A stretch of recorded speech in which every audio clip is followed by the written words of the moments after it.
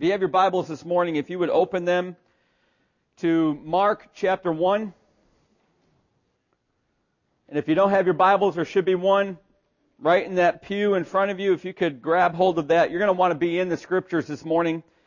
And we're starting a new series this morning. It's called The Summer in the Sun. We're going to be looking at Jesus Christ through the Gospel according to Mark. And I can't tell you how excited I am about this series. Probably more excitement about this series than any one that I've ever done, because for several reasons. One being, and the main one being, Mark does something that's a bit unique in his gospel. He focuses in on Jesus Christ like a laser beam. And you get to stories like Jesus walking on the water, and if you remember from Matthew brings in that Peter got out of the boat, and then he sank when he looked at the wind and the waves, but he got out of the boat. When Mark doesn't bring that detail in, you'll see that when we get there, because he wants to focus on Jesus. By the way, most believe that Mark was the interpreter for the Apostle Peter. Peter was the one who was telling Mark about all these stories. Mark wasn't one of the 12 disciples. So he heard about these stories as he translated and wrote this gospel as an ally and participant and cooperative partner for Peter. And it's the book of Mark. I remember 1993, one of my professors walked us through the book of Mark, and it grabbed hold of me because it's written in such a narrative, literary style. In other words, it's about stories, and they're fast-paced stories. Listen, if you've got attention deficit disorder, then Mark is your gospel of choice. Why? Because the word immediately takes place 42 times. Immediately. It's fast-paced. It's action-packed. It's the gospel for those of us who love stories that move. And it's also a gospel written, really, for Gentiles, not for Jews. And not just Gentiles in general, but Gentiles who are struggling, because Mark wrote this gospel while the persecution was ramping up under Nero, and Christians were being massacred and put to death by the hundreds and thousands. So this summer, I invite you with me on a journey through the Gospel of Mark as we look squarely at Jesus, the suffering servant, the God-man, as Mark presents him. And like all journeys, you've got to have a departure point, and our departure point this morning is verse 9 in chapter 1. So let's look at that together. In those days, Jesus came from Nazareth of Galilee and was baptized by John in the Jordan. Now, when you read that, it's fairly unremarkable at first blush. So we've got to get some background. We've got to get some context, and too few of us take the time to really do that. So part of this series, you're probably not going to see too many 3-point, 4-point outlines from me. We're going to flow with the style of Mark through these sermons. And so we're going to bring out what Mark was saying. Mark is writing to Gentiles, and there's a reason, and I'll tell you in a minute, why he says Nazareth of Galilee. You see, Mark's Gentile Roman audience wouldn't have heard about the little town of Nazareth. Now, I grew up in a little town in New York, and how many of you have heard of it? It's called DeRuyter, New York. Anybody visited it? Did you, Harold? Oh yeah, you came up with me on a camping trip for the youth ministry. Harold broke his arm on the hill that I grew up on. Did you, Harold? That was exciting. What a memory. DeRuyter, New York is not on anyone's map here. But let me ask you another question. How many of you have heard of Syracuse, New York? How many have been to Syracuse, New York? You see, this is what Mark is doing. He's saying Jesus came from Nazareth, of which nobody would have heard of in his audience. And then he says of Galilee, because all of them would be aware of Galilee. And let me tell you why. You see, Palestine, the land of the Jews, was really divided in three sections. Up in the north, you've got Galilee. In the middle, you've got Samaria. And down below where Jerusalem was, you've got Judea. So you remember, Jesus is doing most of his miracles up in Galilee. He goes around Samaria, rarely going through it, and does some of his miracles in Judea, dies in Judea on the cross in Jerusalem. And so you've got this land of Palestine, and then you go back into the history of 722 BC, and you begin to remember that, there were 12 tribes in Israel, and the 10 northern tribes were called Israel, and the 2 lower tribes were called Judah, and Israel had more wicked kings than Judah, and God brought judgment to Israel before He brought it to Judah, and He brought judgment to Judah through Babylon, and He brought judgment to Israel through Assyria. And so in 722 BC, here comes the Assyrian superpower conquering Israel. And you know what they do? By the way, it's ingenious. You want to keep a conquered land from being able to rise up and revolt? Well, here's what you do. You take the cream of the crop of the land you just conquered, and you resettle them all over your kingdom, and then you bring people from all over your kingdom, and you repopulate them right in the land, and sooner or later, they're going to be neighbors, they're going to be lovers, they're going to mix in their marriage, and they're going to be too weak to ever rise up. And that's what Assyria did. And all of that took place right in the land of Galilee. So by the time of Jesus, this was a mixed population of Jew and Gentile. In fact, the Bible calls it the Galilee of the Gentiles. There's around 3 million people that lived there, according to Josephus, a Jewish historian in mid to late 1st century AD. And while the religion was predominantly Jewish, it was mixed with people from all different nationalities. And Jesus travels from Galilee, from Nazareth, down to where John was baptizing at Bethany. Now listen, you might know Bethany. Remember Lazarus? Remember he died? Remember Mary and Martha? They're all siblings. That's not the Bethany that John the Baptist was baptizing at. That was another Bethany. This was, according to John, the Apostle John, who's careful to designate it, this is the Bethany across the Jordan. It's on the east side of the Jordan. So you got to travel 60 miles from Nazareth down to where John was baptizing. And he goes to the River Jordan. Now you've heard the River Jordan, right? In your mind, you might think of some raging river like the Delaware, wide and deep at spots. That's not the River Jordan. If you floated down the River Jordan, it was around 200 miles long from start to end where it emptied into the Dead Sea. If you flew a plane right down, it's 105 miles long. It's 100 miles wide at its widest spot, and it averages 10 feet deep. And friends, it's a beautiful river, but it's a muddy river. And so here comes Jesus walking 60 miles south to the Bethany across the Jordan, to this guy that's wearing strange clothes. His hair is all over the place. He eats a strange diet. His name is John the Baptist, who just happens to be the cousin of Jesus. And he's leading a revival. See, John the Baptist is an evangelist. He's a preacher. He's a proclaimer of the truth. And he's leading a revival in Israel. And to see what's driving the revival, let me put it in maybe a way that we can identify with. You ready? Let's say Iran conquered America and was slowly squeezing out American history and ideals and culture and replacing it with Middle Eastern culture. And you're part of this now Iranian-controlled country, and you are angry because you're now paying taxes to the Ayatollah. You're angry because your culture is being extinguished and you're being forced to its culture. Now you can maybe taste a little bit of the national anger and pride of Israel. And John the Baptist is preaching, and people by the thousands were going out to the wilderness. Listen, not to the state parks of Pennsylvania. The wilderness, not a lot there. Leopards and other dangerous animals. Not a lot of lush vegetation. This is the wilderness.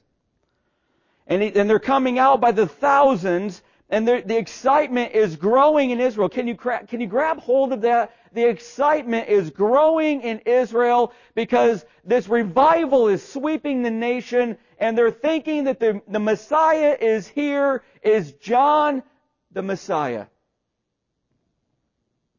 Is he about to free Israel from Rome? Because they're in subjection to Rome.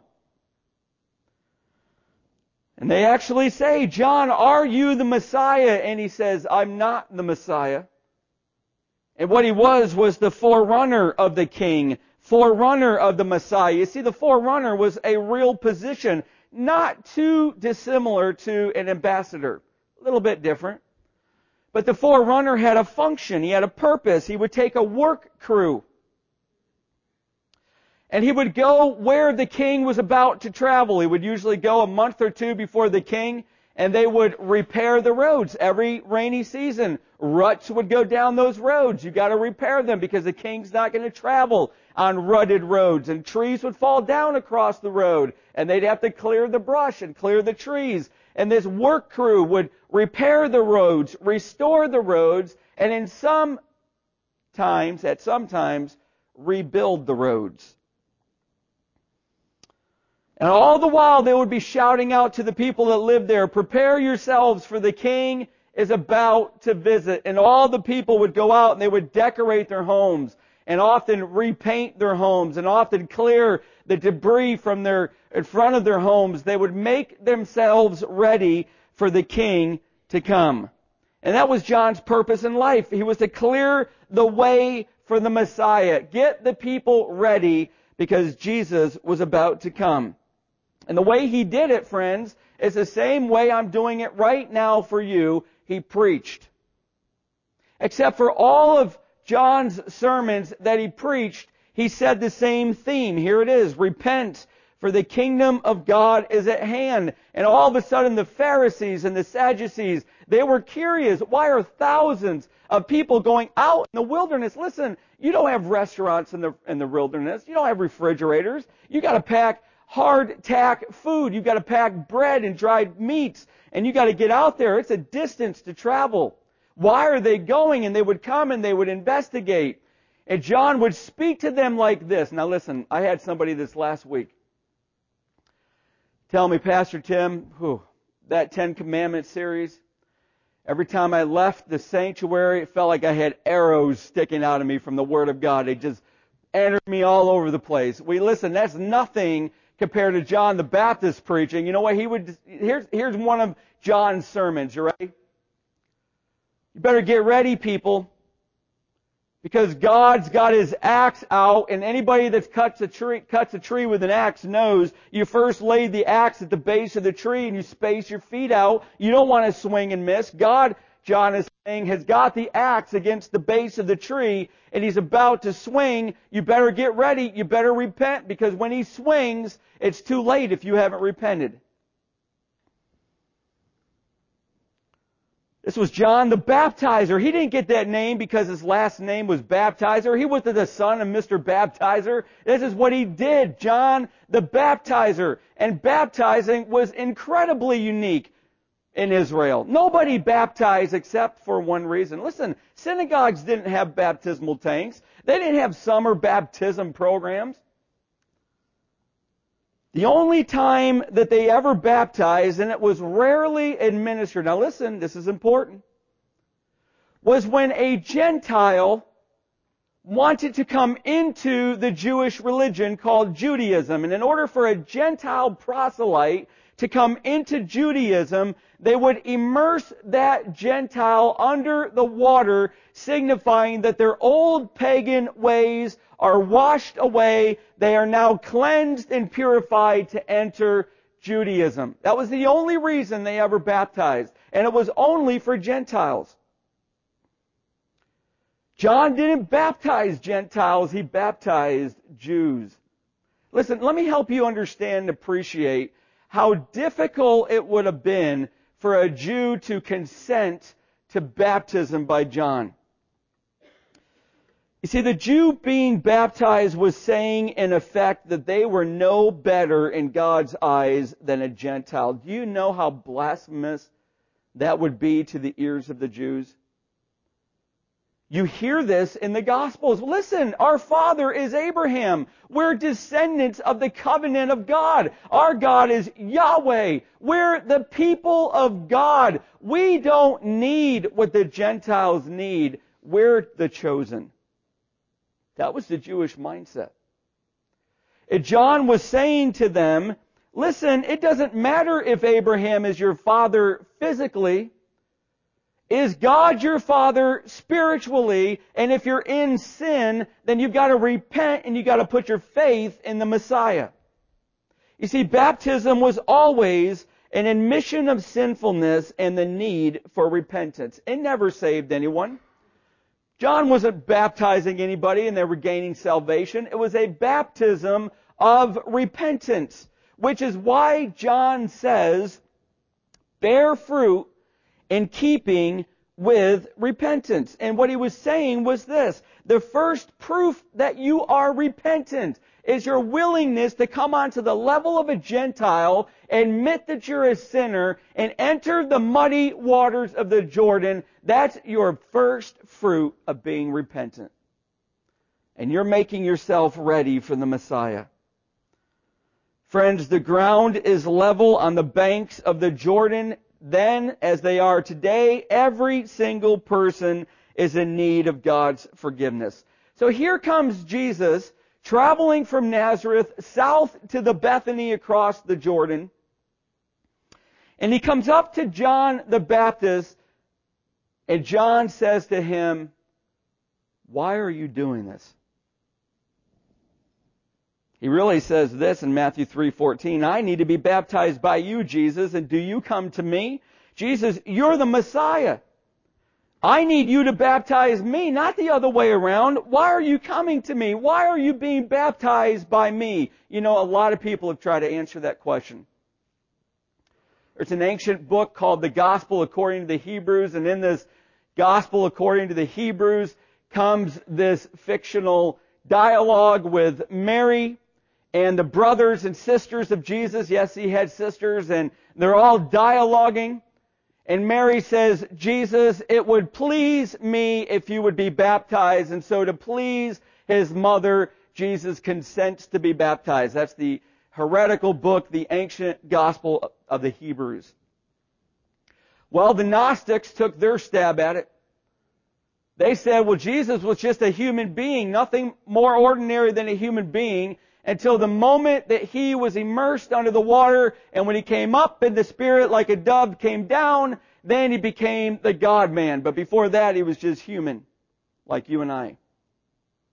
There's been a lot of explanations. Why did Jesus get baptized? And there's a lot of flawed ones. Let me just give you two reasons, and there's more. The simplest one is the first one. Everything Jesus ever did was in obedience to his Father. This is what he says in John 6. I have come down from heaven not to do my own will, but the will of him who sent me. My bread, he says later, is to do the will of the Father. In other words, his spiritual life existed to obey the will of his Father, and he did it from birth until death. He was perfectly obedient. So why was he baptized? Simply, God the Father told him to. God the Father led him to be baptized. And that's just one reason. And that's not sufficient to answer the question, but at least it gets us going. And by the way, a little timeout. You been baptized, believer? I find it so remarkably surprising how Christians can say one time after another, year after year, yes, Pastor Tim, I am a believer, and it's almost like God said, okay, follow me, and if you want to, go ahead and get baptized. That's not what Jesus said. Jesus has made it clear it's a command to be baptized. I never have understood why Christians want to wait Or choose. I have a brother that still hasn't been baptized, yet he claims to be a Christian. I don't get that. It's a command. Jesus made the model for us. Jesus set the mark for us that believers are to be baptized. But that doesn't get really fully at the answer to this question. Why did Jesus consent to be baptized? There's another reason. There's a couple more reasons, but let me give you the main one. He submitted to John's baptism even though he didn't need to repent, but it was necessary, quote unquote, for righteousness. What's that mean? It means that Jesus, if he's going to completely identify with sinful humanity, he had to associate himself with sinners, and he had to be placed among the guilty of humanity, and that is all of humanity. We're all guilty. All of us have sinned and fallen short of the glory of God.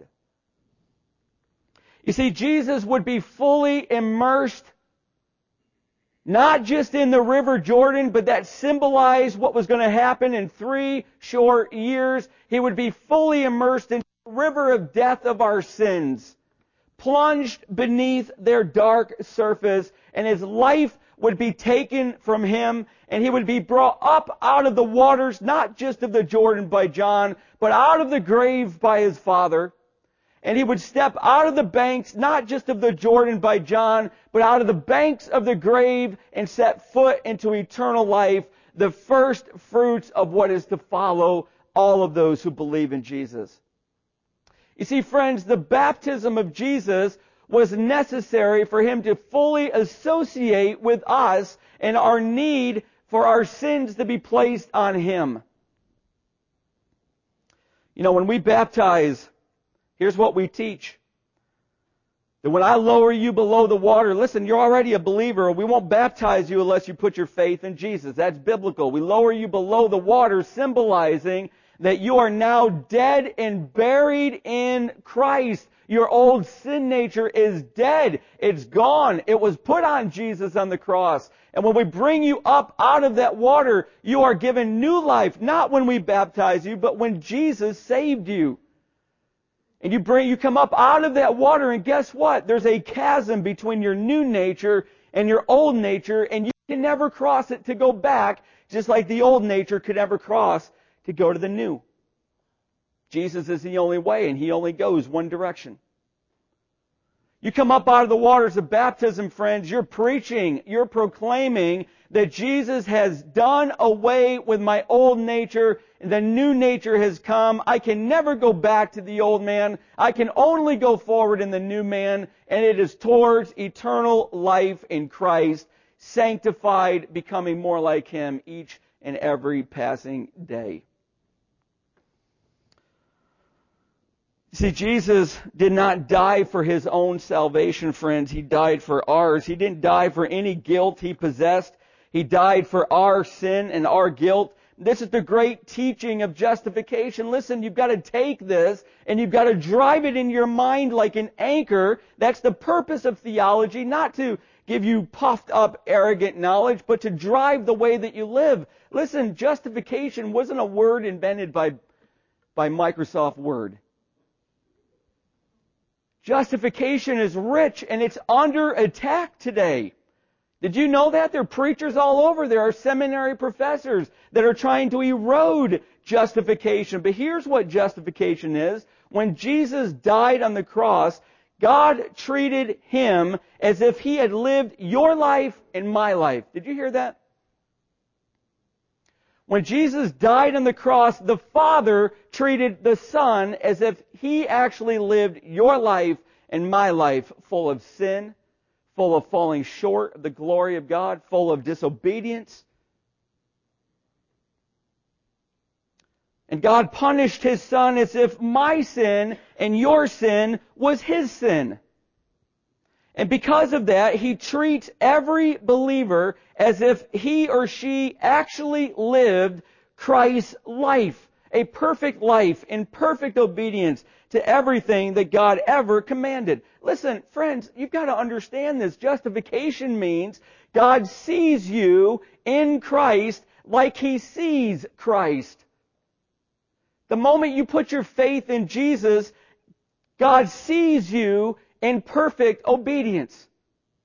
And He blesses you and He treats you like a child of His. And He lavishes His love out for you. Listen, you can't be a Christian and correctly be holding on to your old nature and your old sins and the guilt and the shame. That's your fault for bringing it in. God said it's done away in Christ.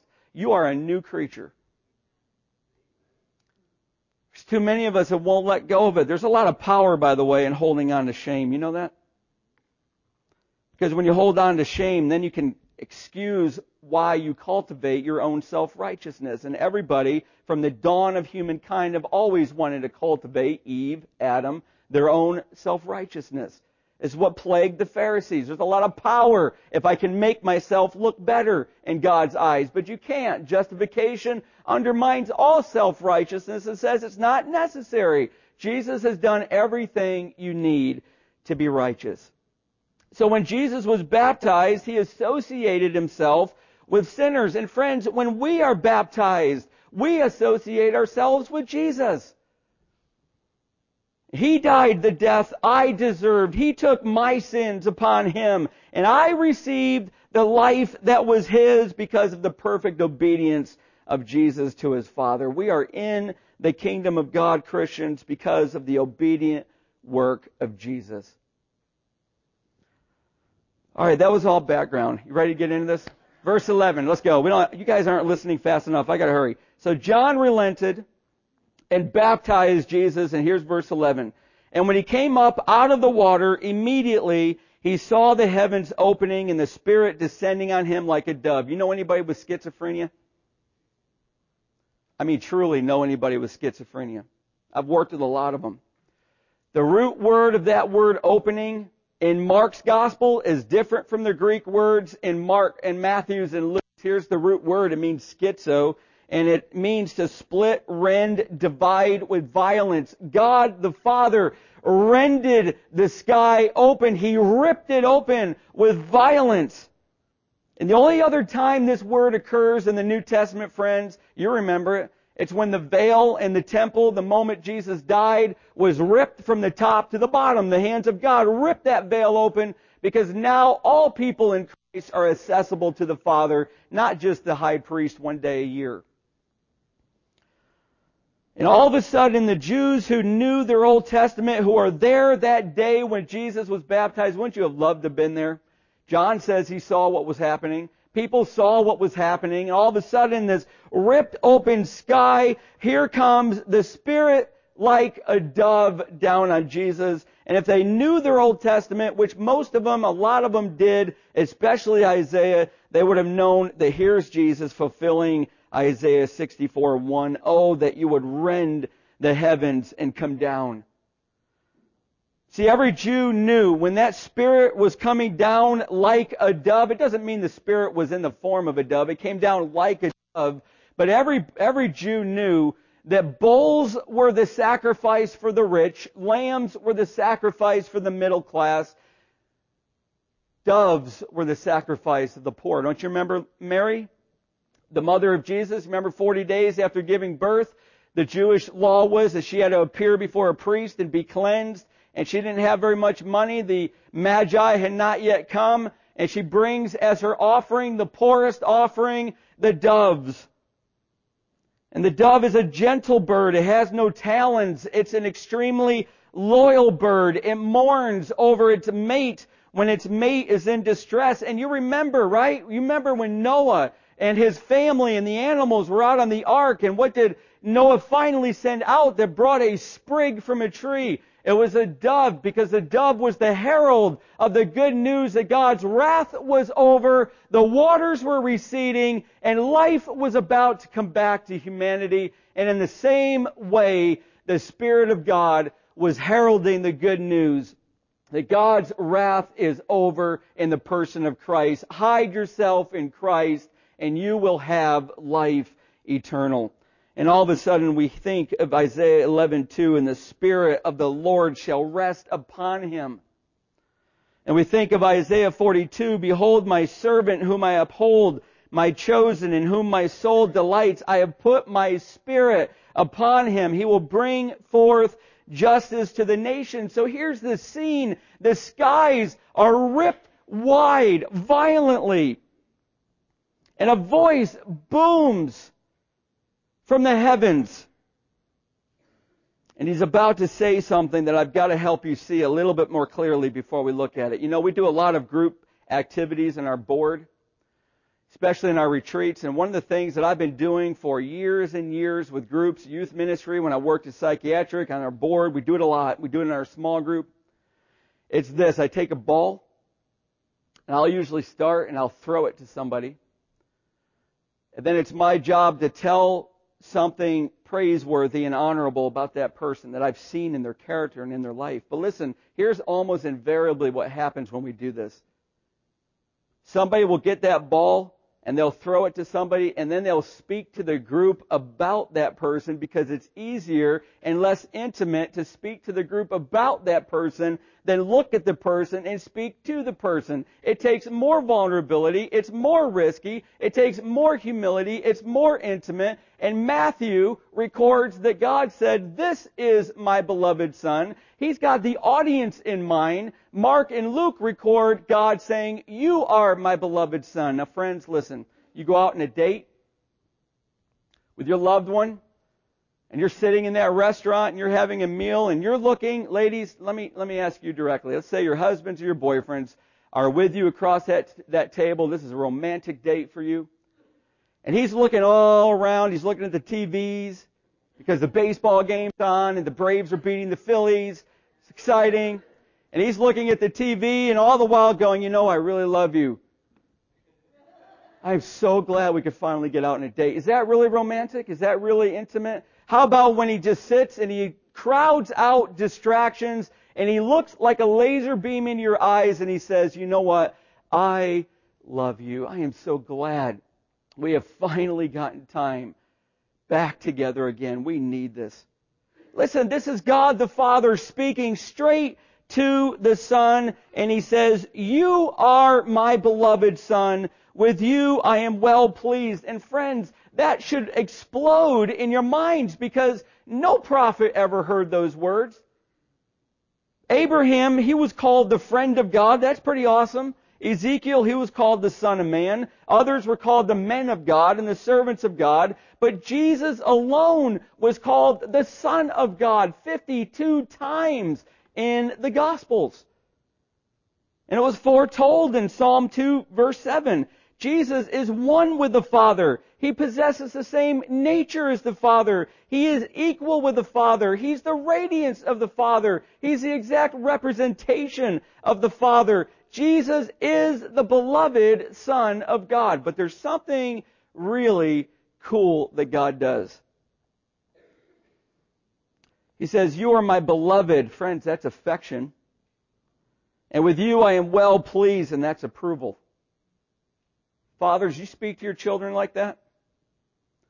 You give them both affection and approval. A good father always gives both affection, "I love you," and approval, "I'm proud of you." Jesus was God's only beloved Son. His unique Son in a special sense. And you know, I love children. I love holding babies. Most children I love. I better be honest, okay? But no child has ever done in my heart what my 4 children have done. I remember when they were younger especially, whenever I would see them, a flutter, like a butterfly would go through my heart. No child's ever done that but my own 4. This is God the Father loving uniquely Jesus, His beloved Son, who is God in the flesh. The Spirit of God, the moment you and I put our faith in Jesus, the Spirit of God, friends, has done something similar to the day that Jesus was baptized. The Spirit came into your heart and sealed you. And listen, nobody can open that seal in ancient days other than the one to whom it was intended to be the recipient. The Spirit of God sealed you to be opened only by God the Father the day you enter eternity. And not only did the Spirit come inside of you, God the Father spoke the words of 1 John 3 over you. See what kind of love the Father has given to us, that we should be called the children of God. And so we are, friends. If you're in Christ, you're a child of God. God is pouring out His lavish love on you. And the Spirit of God has filled you with a measure. Jesus, by the way, is the only one that had the full measure of the Spirit, according to John. But all of us have a portion. All of us have a measure of the Spirit. And that measure of the Spirit is the power, the giftedness to do everything that God is asking you to do. You can never, ever say before God, I cannot do what you're asking me to do. The Spirit of God lives in you. And the Father God has poured His affection and approval over you. Do you really understand the scope of the power that you have, Christian brother and sister?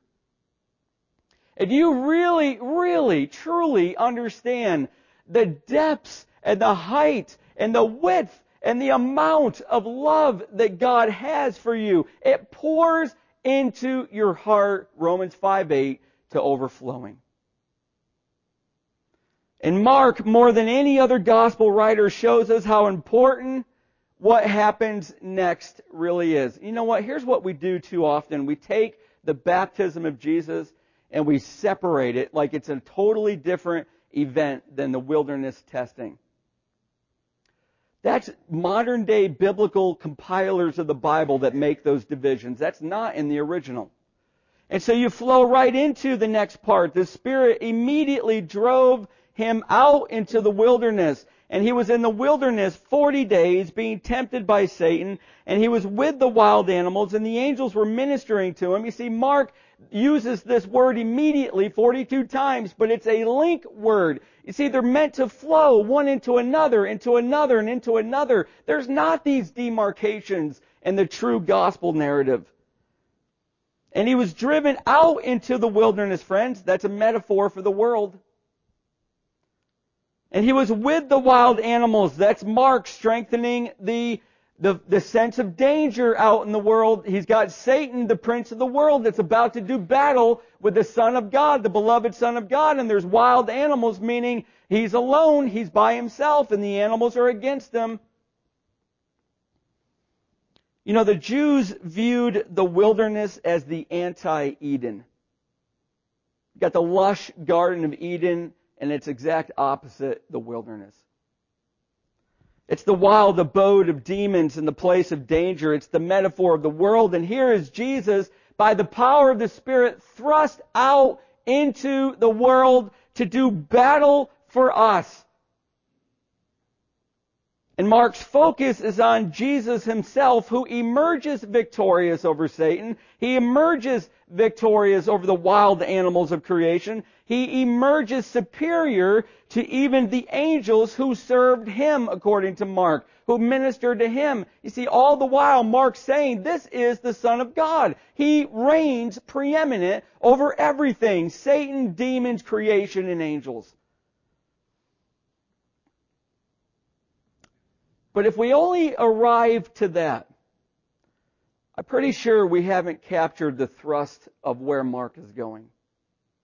You see, there's something better, something in addition that the word immediately does, and it's this. Now let me put it in my own words. I'm going to stray from the notes. Jesus was about to enter into 40 days of vicious battling.